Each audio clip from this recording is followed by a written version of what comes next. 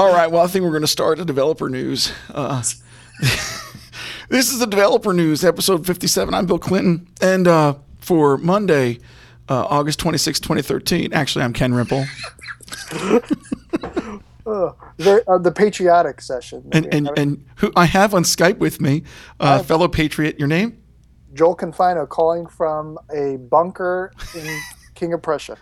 There are a few in there. All right. I'm sure, probably at the bottom of the mall, everyone hide. It's the Deb shop here. We're safe. All right. So there's a bunch of stuff in the podcast this week, a bunch of fun things. Why don't we start off? I'll just kind of go through some of these in order. First of all, there's, I always love these technologies you should learn this year kind of talks. So Java World just came out with one called 6 Programming Technologies to Learn This Year. And Joel, what do you think the number one? Now, of course, you're probably looking at it with me. So no, I'm not. Oh, good. Even better. What do you think the number one technology people want you to learn this year might be? Well, this is a Java world, but I would say JavaScript. But yeah, right, exactly. So what is the? No, it seems like there's a little JavaScript in here, kind of. Oh yeah, but I other peaked. things. I should have. You bad man, you. So what is it? It is Hadoop, mapping and reducing all over the place, man. That's right. So the statement that now this is on InfoWorld, Java World, JavaWorld.com, and the article is written by Andrew C. Oliver, and he says. I love this opener. Technology moves fast. If you're stuck in the cube editing Java 1.3 or messing with PowerRoller, now I'll just do a muffled scream.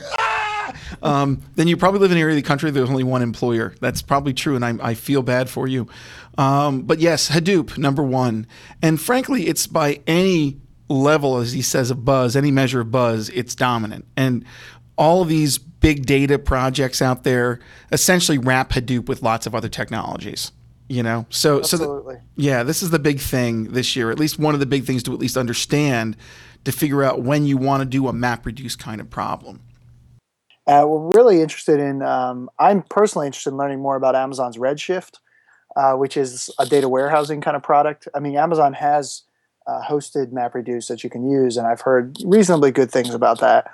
But Redshift, there's a little plug for the Data I/O conference that's coming up that Chariot's hosting, and I know Eric Snyder from Monotate will be talking about Redshift, and I'm very interested in Neat. Yes, that's a good point. By the way, for that show, it is emergingtech.chariotsolutions.com. I threw it on my site because I could edit it quickly, /DataIO 2013.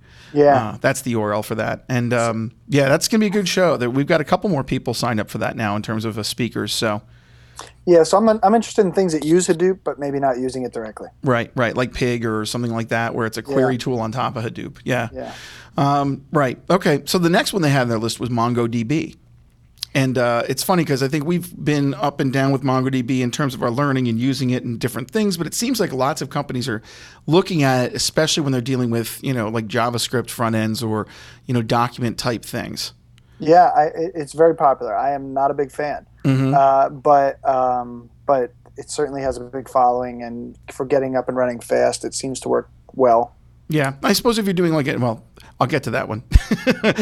There's one that directly hits into it, which is number, I think, 4 or 5. And then, of course, Scala. Yeah, of course. Love Scala. Love it. I really do. I see where you're headed. You're headed statically compiled dynamic, compiled functional programming. No, I've given in. I've actually given in. JavaScript is the new hotness, and that's what I actually need to. I'm into that being the only language that you use on your entire stack. But as a good choice for a lot of people. But I just love Scala syntax as an old school Java programmer. Yeah. You kind of think of like all the JavaScript thing is like that guy who does those movie titles who died. In a world where everything is written in JavaScript, you will use MongoDB. Yes. Exactly. So we got that going. Right. So Scala is on there, and then we have Node.js. Which I do think is an important thing because it's a very event-driven, non-blocking platform. It's a lot different programming-wise than some of the other things you see. Agree. It's important. I think it's important for everybody just to be familiar with that model. Vertex X or Vert.x is like the Java version of that, which I've heard is really fast. Heard some good things about that. But I think that model is important, and being able to run JavaScript everywhere. write once, run everywhere. Yeah. I think is really makes it important. Now, here's what's funny. Speaking of, this morning, Andy Oswald, who's running our Data I/O event, sent me a speaker, and it was Lance Ball. Looks like he maintains the JavaScript language modules, okay, for Rhino and Dyne.js and ModLang.js for Vertex. So he's actually going to talk about Vertex, and the talk is async data from cluster to browser. Nice. Yeah. So speaking of, if you're going to that and it's a cheap conference, I'm going to plug it all the way through some of these talks. Yeah, it's good. It's $80 and October 30th. So again, not to plug it overly, but why not? emergingtech.sharedsolutions.com/dataio 2013. Learn about Vertex. It's an alternative. Yeah. I've heard it's blazing fast. Yeah, that's what I hear too. And I think that I've heard a few knocks on Node being not as fast as they claim when they really throw benchmarks at it. So, well, the truth of it is the JVM is a rock solid, super fast, battle tested platform that's been around for how long? 15 years. Yeah, long enough. And there's been a bazillion people who've optimized it. So that's the thing. That's really what it's up against. Any new runtime, is going to have trouble being as fast as that. And it's not because Java did it overnight. It's just years and years and years of lots of smart people tweaking it. Right. I'll leave the next two up to you reading the article. I don't want to steal all of his thunder. So that's 6 technologies you should learn this year. Let's see. Hey, speaking of like a JavaScript technology, Yeoman, which you talked about a number of times, it looks like version 1.0 was technically released as of August 23rd. And so this is that quick application setup tool that lets you set up different applications like, Angular, Mocha, Node, whatever, just by typing a command line, and then gives you generators, much like Rails does, to create things like controllers and views and things like that. I would say, even though it is a 1.0 product, can I complain for a minute?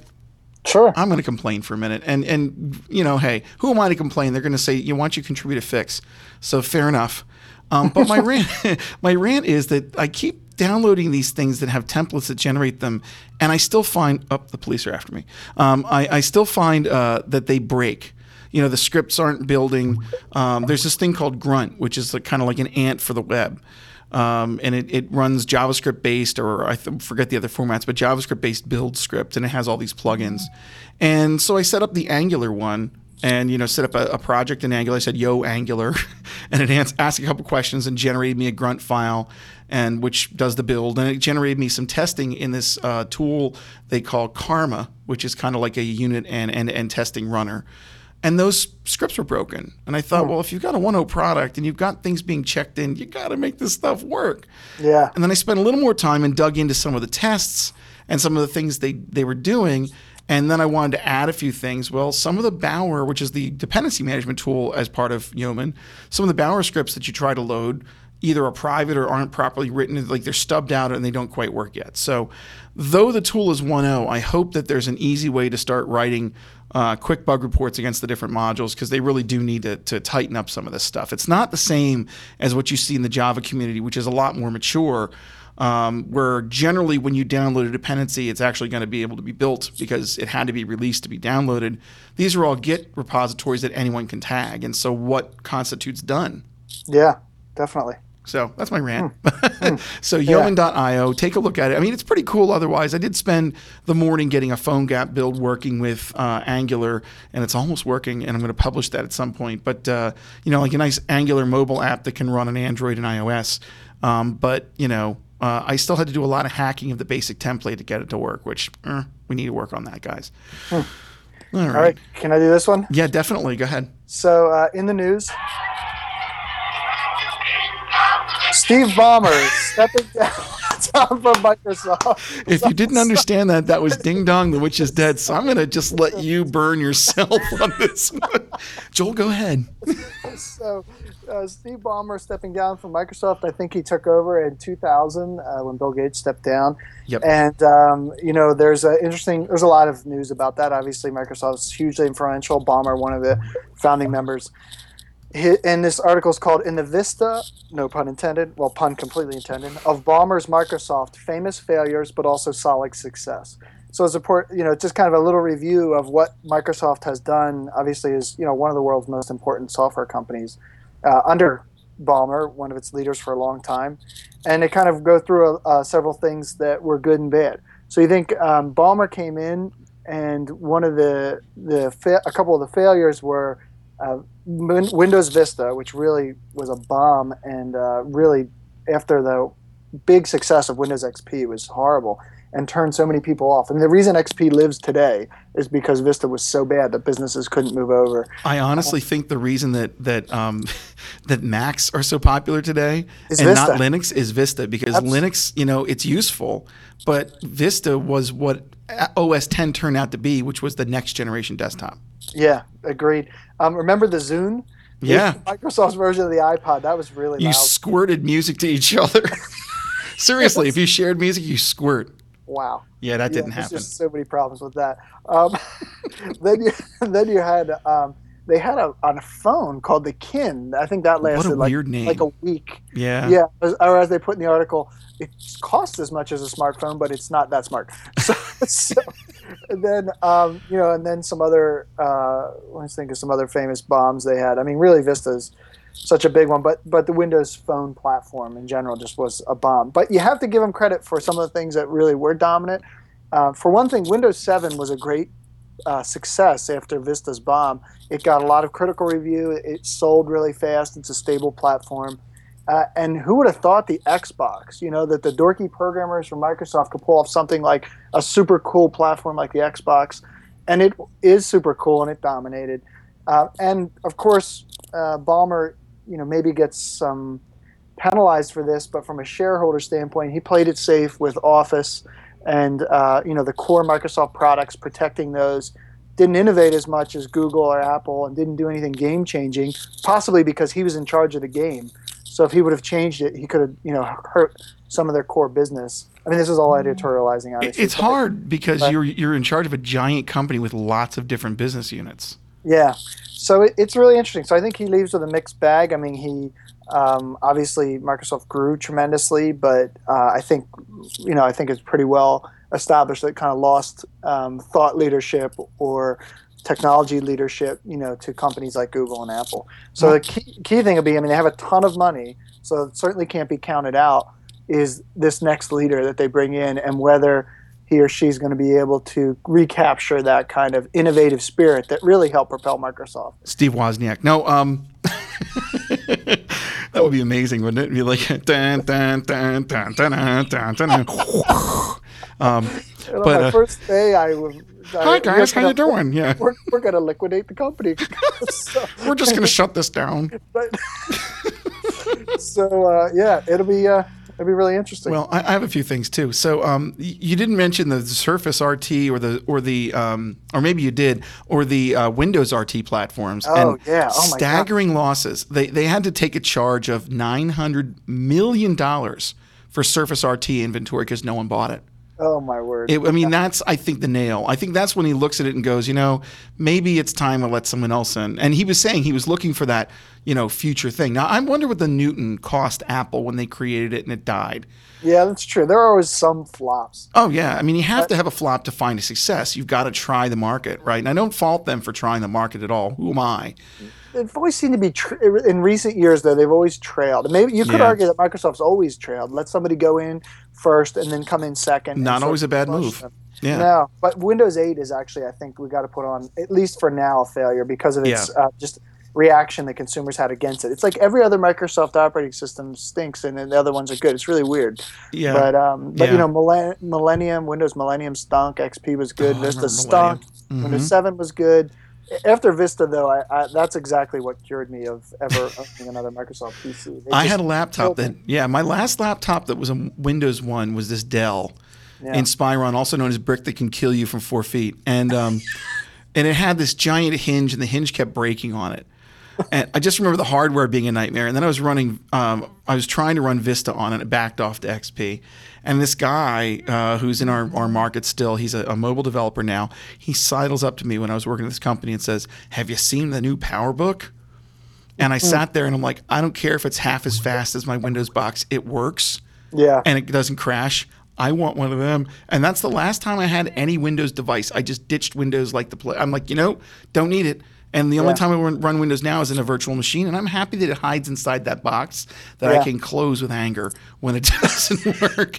And, my sons have it. They went back to Windows. They're like, we hate the Apple because it doesn't play these 3D games. Like, well, that's definitely not my use case. I have to get stuff done, It's funny stuff. Yeah. Well, I hope that the next Windows 8.1 really kicks it out of the park because they really need a win there. They really need a good, stable operating system for my parents and other family members to run that will be a little less than like, hey, you only have one window open at a time and too bad for you, which was kind of one of the weird things they did. Yeah. And I understand that's going away. They're going to go back to letting you have multiple windows in the desktop again. That's a nice feature. I heard about it in Windows 3.1. Yeah. Okay, that's enough snark for now. Do you have another one you want to do now, or you want to do some of the little ones? No, I was going to say I'll save the big Twitter one for the end. Okay, I got a couple. I'm going to jump over to our chariot, Keith Gregory, because so he's reacting to, and I think reading through and kind of commenting back on Steve Yegi's old Execution of the Kingdom of Nouns back from 2006, which was essentially trying to flip people to think about, functional programming and verb-based programming as opposed to maybe REST, as opposed to lots of inheritance and things like that. This is the famous one that like in Java land, if you want to write like a poem, a cautionary tale for the lack of a tail, of a nail I have no horseshoe, lack of a horseshoe I have no horse, lack of a horse I have no rider, etc. So in his it's like, or in Steve Yegi's it's for lack of a nail, throw new horseshoe nail not found exception, no nails. For lack of a horseshoe, equestrian doctor, get local instance, get horse dispatcher, shoot. And it just goes on and on and on to the time he goes to, for lack of a war, it's like 20 lines. Hilarious post. I'll include that in the show notes. But then, so Keith then puts out a journey to the kingdom of verbs. And it's His Royal Highness DGR Terra Novenium greetings. And so it's from a noun. He's just basically saying, from a noun's perspective, he had no idea how to get data in and out of this world of verbs. And then he found the answer. I'll jump to his punchline. I found the answer to the question in the monady. It's pretty funny. So anyway, I'm going to point that out. And if you want a chuckle of a read, check out his Journey to the Kingdom of the Verbs. And then actually start taking a look at some of those really deep topics on a lot of things like different programming models. And I think he does things like memory mapping and all sorts of interesting stuff in his blog and concurrency topics. So that's blog.kdgregory.com. Give him a shout out. Very clever. Let's talk about Spring for a little bit. I know that some of the people listening on this podcast are probably Spring developers. So if you're doing Java E, you probably are doing some level of Spring or have in the past. So let's talk a little bit about some new releases. They're coming up on their next Spring 1.2 GX, so it would stand to figure that there's going to be new releases of software out there, and there are a number of them. So first of all, we take a look at Spring Security, and Spring Security 3.2.0 is getting ready to be released. They have release candidate 1, and so the first thing in that is there's a cross-site scripting attack prevention features built into Spring 3.2.0. And so, it'll try to keep you from having any problems with getting attacked. So I included an article on that. I didn't really read it in depth, but it looks like there is a way that they can do this protection in CSRF protection with a CSRF tag inside of your Spring Security tag. Thank goodness. Yeah. They needed that for so long. Yeah, nice, isn't it? So, and they show you how to do it that way, and then they also show you how to do it, of course, with the crazy Java config way of doing things. And then they also tell you how to protect CSRF in Ajax. So they're working on that now, and that's one thing. Then I posted another article that's a little more in-depth that talks about, these are on blog.springsource.org, by the way, is about how they do a lot of these things through some security headers in RC1. So they go into things like cache control, to options for content type, something interesting, HTTP strict transport security. So apparently if you go to like tdbank.com, right? And I'm not saying they're insecure, so just don't take that. But let's say you go to a bank, is their example, and you type HTTP in, and then it decides to redirect you to HTTPS. The point is that you could have a man-in-the-middle attack during that redirect where something can hijack and act like it's the HTTPS version. So there's a way of using a header called strict transport security. And it gives you a maximum age between the redirects and where to go. And it's basically another section called headers in the HTTP section. And HSTS is one of those that will force that. Also, there are a couple others in there, like, for example, Xframe. So allowing your website to become added to a frame can be a security issue. So you can add a header called Xframe options deny. And you do that through frame-options to tell it to shut it off. So there's all sorts of cool stuff that they're building in there with Spring Security 3.2.0. I included the link to both of those articles. So those are two things coming up with Spring Security. Those are cool. I wonder what the browser support is for those optional headers. That's a really good question, and I have no answer for you. But I guess cool, it's definitely looking future. And then the other one is Spring Batch. Apparently, Spring Batch 3.0 is at Milestone 1 release. And what they've done is apparently they've integrated JSR 352. So apparently that's a JSR, and I'll say apparently 15 times here. It's a JSR for batch processing for the Java platform. And as usual, Spring tries to see anything that's a standard and allow integration with it. So they do have that available to you in the first milestone. They say that they pass 70 of the 155 tests for that particular test kit. And then they talk about various classes, like there's a job operator class, which kind of takes the place of two of their classes. There's a standard XML schema for JSR 352 with things like job and step and tasklet and chunk and writers and readers and things like that. And so the Spring DSL is a little different than that, but they'll support both now.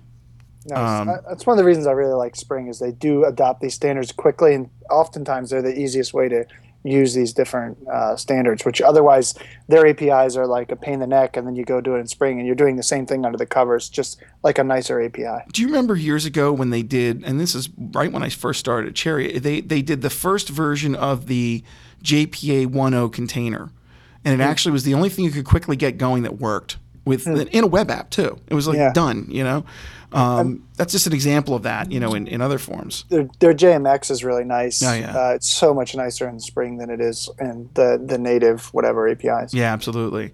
And then there's they have a lot of things beyond that that they're doing. So look forward to more features being rolled out as they roll out future milestones for that. And then I have one more in here. This is more. Did I mention Spring Boot yet with anything? Did I talk about that? No. Spring Boot. Yeah. Hey, I wrote a book. And it was in a tool called Spring Roo. Yes. And I don't know what's going on. I know that it's been going on for a while, and it's kind of in maintenance mode right now.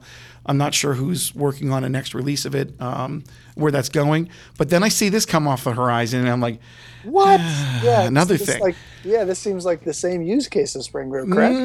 So, not exactly. So read the comments of the post that I put out here from the 6th of August. Because I threw one out there going, what about this? One cool thing is it does directly support like this little Groovy script. So you can do things like create a small Spring script, annotate a class in Groovy with @controller. Don't even import it looks like. Do request mapping and response body, and do a simple method that returns HTML content. And then you basically, from the command line, you do Spring space run space your Groovy script. And it turns it into a runnable application. So if you want a super fast, get it up and running super quickly thing, it's really kind of cool for that.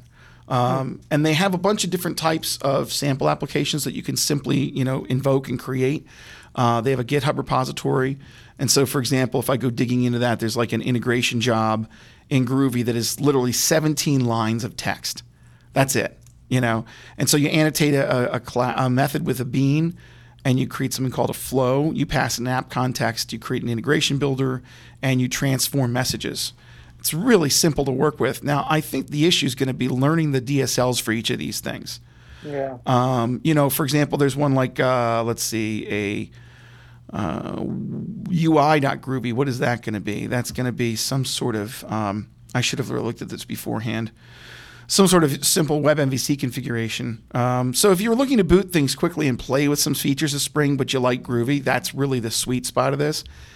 Then I read a little further on, and they also have this ability to do it in Java. Now, Java, you have to build, right? You have to build a Java tool. So they actually have some starter POMs for Maven or for Gradle or Ant and Ivy to quickly grab dependencies. You basically grab a dependency, the Spring Boot starter something module, to point to their starters. And then apparently there's a couple of Maven and Gradle plugins that let you do a fat jar, where instead of running a server, you can say Java minus jar, that jar file, and it will have everything in it. So you can just give someone a jar file and say, go run this. Interesting, right? Different. But the minute you start attaching it to like Maven or something, it just makes me start to, like, my skin starts to itch. Yeah, I mean, it's because I'm worth like, I like the watching, Groovy version, but then you put Maven in it. Yeah. Yeah, That's what I'm Rue not did. exactly sure. Yeah, I mean, they even put in here. There's several people who comment on this. Seems very similar to Rue in a lot of ways. It is. I think it's trying to solve the. So if I look at it dispassionately, because I've already written the book, so there's no more stress on that. If I look at it dispassionately and look at them as they're trying to innovate in the space, they had to get away from OSGI in the shell, right? I think ultimately making the shell OSGI based was a great concept, but as of all OSGI projects I've ever run into, it gets heavyweight very quickly. And you end up care and feeding OSGI more than care and feeding your project, unless it's the perfect use case for it. So I think that the OSGI part of Rue could really kind of slow you down if you're building add-ons, if you're trying to set up a set of tools. And so I can see where they went down the road of just doing it as a runtime tool as opposed to like a command line engine that generates code. So I get that. And I think Groovy had to get involved. I've been trying forever to build a Groovy add-on to Rue and running into all sorts of weird AspectJ problems with it. So that's not involved either. So it's just them reimagining why not do something that quickly builds apps if the apps are simple to represent. Think about like Ruby. There's that, what's that really lightweight framework for Ruby for building web apps that everyone Sinatra. Yes. So if you look at like a Sinatra style of programming, then I get it. If you're looking to make an enterprise Java app in Spring with it, I don't think it's going to be the thing you want to use. I think Rue still kind of is a way of doing that now, and even Grails to a maybe even a greater degree because of how mature Grails is. So I don't know. It's an interesting third rail now. Yes. So I guess Phil Webb, Dave Sire are involved in this. And I'm looking forward to seeing what they come up with here. I'm really interested to see what they turn this into. So that's another one. But hey, let's continue on to something really super cool.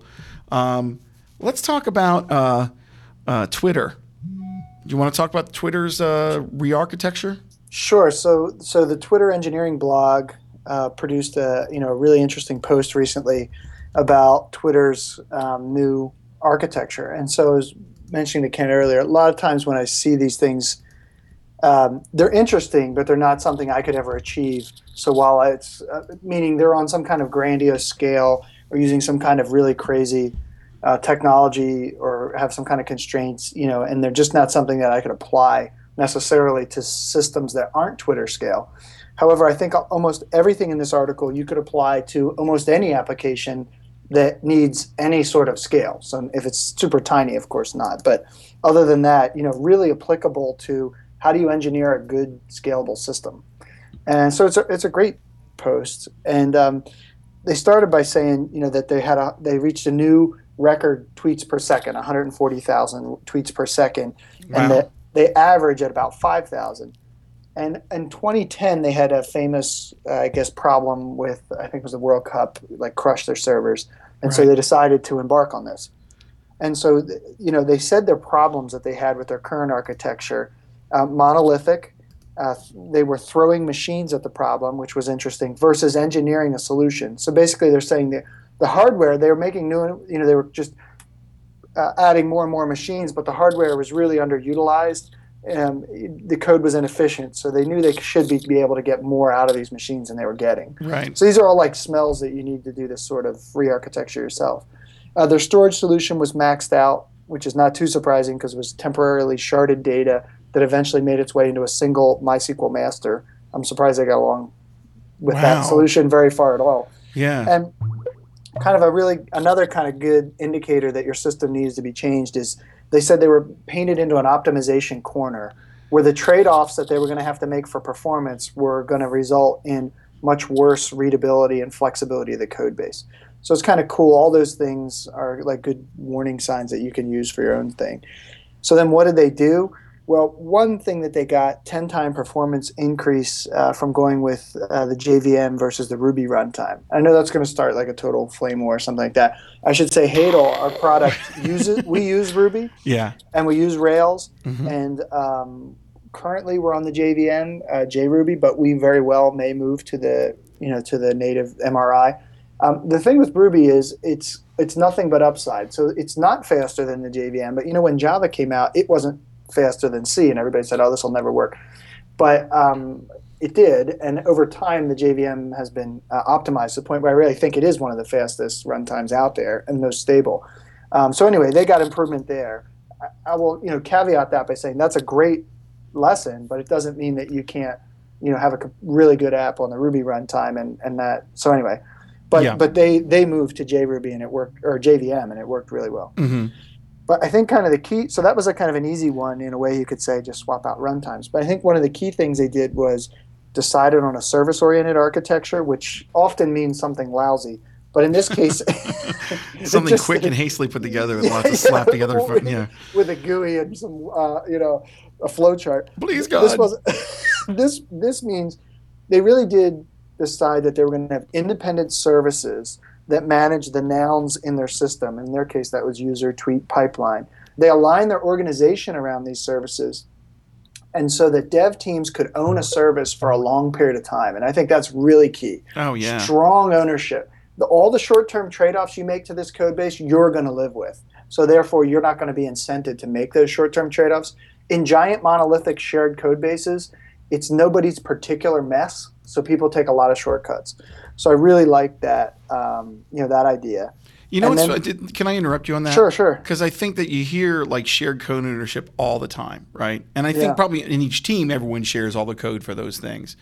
But like no one owns any one thing. We talk about Agile and things like that. This is kind of I wouldn't say that it's directly against that, but it's making a strong case that if you have to live with the results of your tweaking and you know that you've got a giant number of users, you probably don't want 25 people touching that code constantly that are all over the map. I agree. But then they let those teams have some independence too. Yeah. So those teams could decide what they needed for their piece and build it and push it out. So it was really cool. That may not really be any, data point that I'm making there. Go ahead. No, but then the other thing that I thought was really neat, some of these other things are more generic, but they decided till we have these different services that talk together. So our system is going to be like these different boxes, right? That are all, and they're running different things. And each box is going to talk to another box. We're going to formalize some of the RPC mechanism between the two because there's all these sorts of, in a system that is complex, you have these things like back pressure. So what happens if a downstream system starts to fail? How can it tell the upstream system, I'm failing, stop sending more requests to me? Things like that, in a system, if you don't, basically Twitter decided to formalize that between every node in the system. So all of these different subsystems had a standard way to talk to each other. Now they did different things, but they created a project called Finagle, which you can download and use for yourself, which is a protocol agnostic RPC system. So they said they might use Thrift or HTTP or all these things under the covers. None of those things, though, help you with things like notification that things are failing and load balancing and failover strategies and all these kind of things. They built into Finagle, so every single service doesn't have to build that. So when you talk to another service, you know that it's going to provide certain things coming back to you, like health check kind of metrics and all that. So by building that uniformly, that made it much easier to build these services and have them talk to each other because they have sort of a standard contract. It's more like an operations contract. Yeah, really. Right. And I thought that was a really cool idea. And they build a lot apparently into Finagle. By the way, this feels very JavaScripty or Node-like when I'm looking at the API because it's all futures based. So you're going to get back the result that says check me later, essentially. And you're really writing asynchronous code no matter what at that point. Yeah, so Finagle seems like its own kind of thing that's well worth checking out. Oh, definitely, yeah. And then they just to round it out, they also rework their storage so that they do sharding, with a product called Gizzard, and then they have they had to stick with the bird thing, and then Snowflake for globally unique IDs. So I'm actually definitely interested in Snowflake to provide, when you end up with cloud-based, or basically any kind of system where there's lots and lots of nodes, globally unique IDs is always an important thing. You can't rely on the database's unique ID because you have like 20 databases. Yeah. So that was pretty cool. And then to make it all work, basically they said, we traded our fragile monolithic application for a more robust and encapsulated but also complex services-oriented application. So they're realistic about the trade-offs. You're adding more pieces, so it is more complex. So they said that we had to invest in tools to make managing this beast possible. Mm-hmm. And so they basically invested in monitoring, being able to observe things, kind of tools, and they talk about that. And then, so it's interesting to recognize that when you break things apart in this services-oriented, you are adding a different set of complexity. And by building Finagle, by building these monitoring, they address that complexity. And so, I think that what do I know about systems failures, right? It all depends on the system and what's happening at the time and vulnerabilities and such. But I wonder if they're going to have an issue with, like a cascading failure situation because they've got so many distributed systems.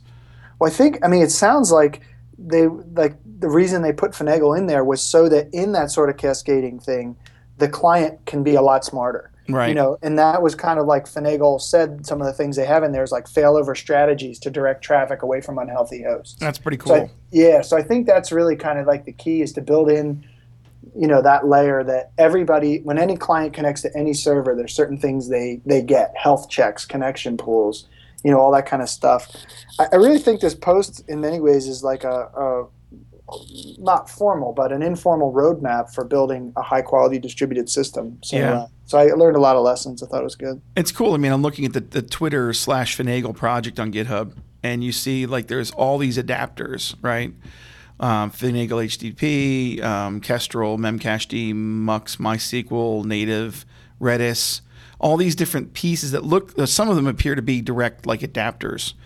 So, when you're connecting this thing up, you're able to say, I want to use, maybe through a particular driver or something, I want to use this particular type of transport, but at least the data goes in and out commonly. That's really neat. Yeah. Very cool. Something to check out, definitely. All right. And then I think we had one more thing, but I don't know if you want to cover it this week or next. If we're ready to call it quits or not. And there was one more. Where is it on here? Oh, hey, is the era of the personal computer over? Since let's go back to Ballmer for a second, kind of. Yeah. Do you think it's done? I don't know if it is or not, but you have something in All Things Digital here from last year, September 15th, it's the end. Yeah, and what? It's interesting because they said that they determined it's the end because memory. Let's see, the tipping point came. Flash memory. Yeah, when PCs did not consume the majority of commodity memory chips. Oh, yeah. So there's more. More non-PCs. So the reason I think it is the end of the PC era is two things. One is my mother-in-law just purchased a tablet. My mother just did. Yeah, and so with the addition of a Bluetooth keyboard, she did not purchase an additional PC. She needed a new computer, but the computer she got was a tablet, which was a really nice Android tablet, 10-inch Samsung thing. Yeah. And the other thing is my kids. So my kids are young and they use the iPad. They're young, they're preschool age. And so I thought about, I'm going to buy them a nice shiny new iMac. And who am I kidding? I'm going to buy myself a nice new shiny iMac, and they're going to use it sometimes. They'll have some safe account that that's the nothing. Right. Yeah. But when I thought about it, I thought, Here's I should chess. do that. I should do that. But, really, is this something that only programmers are going to use anymore? And is everybody really going to move to tablets and phones? And so this is going to be teaching them, how to use a rotary phone, because nobody's going to sit down at a keyboard and a mouse at a thing. That's going to become this ridiculous way to use a computer. I'm going to feel sad. I like the experience of working on a desktop with, putting things in folders and, running multiple tasks at once and being able to put them next to each other and compare things. But you're right. That's really a software developer or a power user's thing. Yeah. Yeah. So I don't know. that's another reason why Microsoft has to reinvent itself, because they were the king of the Wintel era, and if the tablets are the new king, or phones, I don't know. Tablets are really good laptops. I mean, if you look at laptops are $400-$500 now. Who's making money on one of those things? I mean, I don't know. It is a PC if you combine it with a little Bluetooth keyboard. If you like to type. I mean, really, I couldn't think of a ton of use cases where you couldn't use that. I mean, for high-end graphics processing, maybe. For programming, of course. But there's a lot of cases where, a high-powered tablet and a Bluetooth keyboard is totally fine. I mean, even programming. I mean, think about it. If you start having your actual PC or your developer machine is like an Amazon EC2 instance, then what's all your laptop is a dumb terminal. The thing is, that's true. But I'll tell you what. Right now, I'll diverge from you slightly in my opinion on this, because I think that you're right. I think the hardware is here now. I think, by the way, Android is the answer for it. I honestly do, because the Kickstarter for Ubuntu desktop or Ubuntu mobile or whatever it was failed by like $8 million. They were looking for 15. So I think that effort's probably dead, or going to take 3 or 4 years. Because they were looking to try to monetize enough to get developers on the project and justify the time.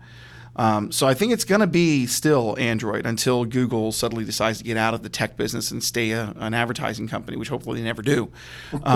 But you get a mouse, you hook a Bluetooth. You've done this, I'm assuming. You hook a Bluetooth mouse up to that Samsung. Have you ever done that? I've not done the mouse. Oh, you got to do it. You got to do it. Here's what happens: you hook a mouse up, and a pointer appears. So you think, wicked, except for the fact that the usability stinks. I mean, I went, so I had a consulting assignment, and this, you might as well share funny stories. I had a consulting assignment. I was teaching people something, and at dinner that night, I spilled an entire beer into my MacBook. Now, it sounds like I'm a heavy drinker, but I'm not. It's just the drink was heavy and I had carpal tunnel, so there we are. But so I'm like, well, that's no problem. I brought my Galaxy Note 10.1, so I pull the sucker out and I sit it down, and I'm trying to build some extra slides because I was at the end of the regular prepared material, and I was going to kind of mentor them in some of the more advanced topics. And I was really kicking myself in the head at that point, like, what am I going to do? I'll use the Android tablet. Meanwhile, by the way, in the corner, the MacBook is on top of the air conditioning unit, having been emptied of everything possible, and toweled. And I'm like going, I'm going to die. So this thing is like drying in the corner. And I tried to use, with documentation on a website, I was trying to copy and paste into any one of 7 Office programs. And none of them could take rich text properly. None of them. So the cut and paste is really, really stupid. It doesn't work well. And when you paste in, most of them just paste a big chunk of text. And if any one of these people could write a decent PowerPoint type program for a non-Apple tablet, I would be stunned, because they don't work. They might say that they're fully featured Office programs, but sit it up next to like PowerPoint or Keynote or any of those. It's just not there. So I think absolutely. I think the hardware is there now. I think that the software still stinks, because Android really needs to do more. Like, they need to have wireless printing as a feature, just like Apple does. And right now with the Apple iPad, I wish I would have brought my iPad for that trip. And I didn't, because I wanted to play with the Android tablet. And it was just like, kill me now, because Keynote works. And I could cut and paste text from Keynote work wonderfully, although you really can't use a mouse. So that's the thing that stinks about using an iPad. There's no free lunch. Yeah. But if they just, you take it 2 or 3 more generations than Android and make Android developing teams think desktop replacement is also an option, that people will use these things and they'll power use them. They need to think of the power users, not just the people that are trying to click into entertainment sites. Yeah. That will be the killer. If they do that, game over. I mean, who would want? If I could dock my, 10-inch tablet, have it show on a big screen, and, use high resolution and have a mouse and keyboard work, and I have like 256 gigs of flash RAM, I mean, I wouldn't want to have a PC. Yeah. So I'm with you, and I think you're almost there, but just Android needs more work. For the casual user, it's great. And for people answering emails and, doing things like that, it's fantastic. They just need to take that next step.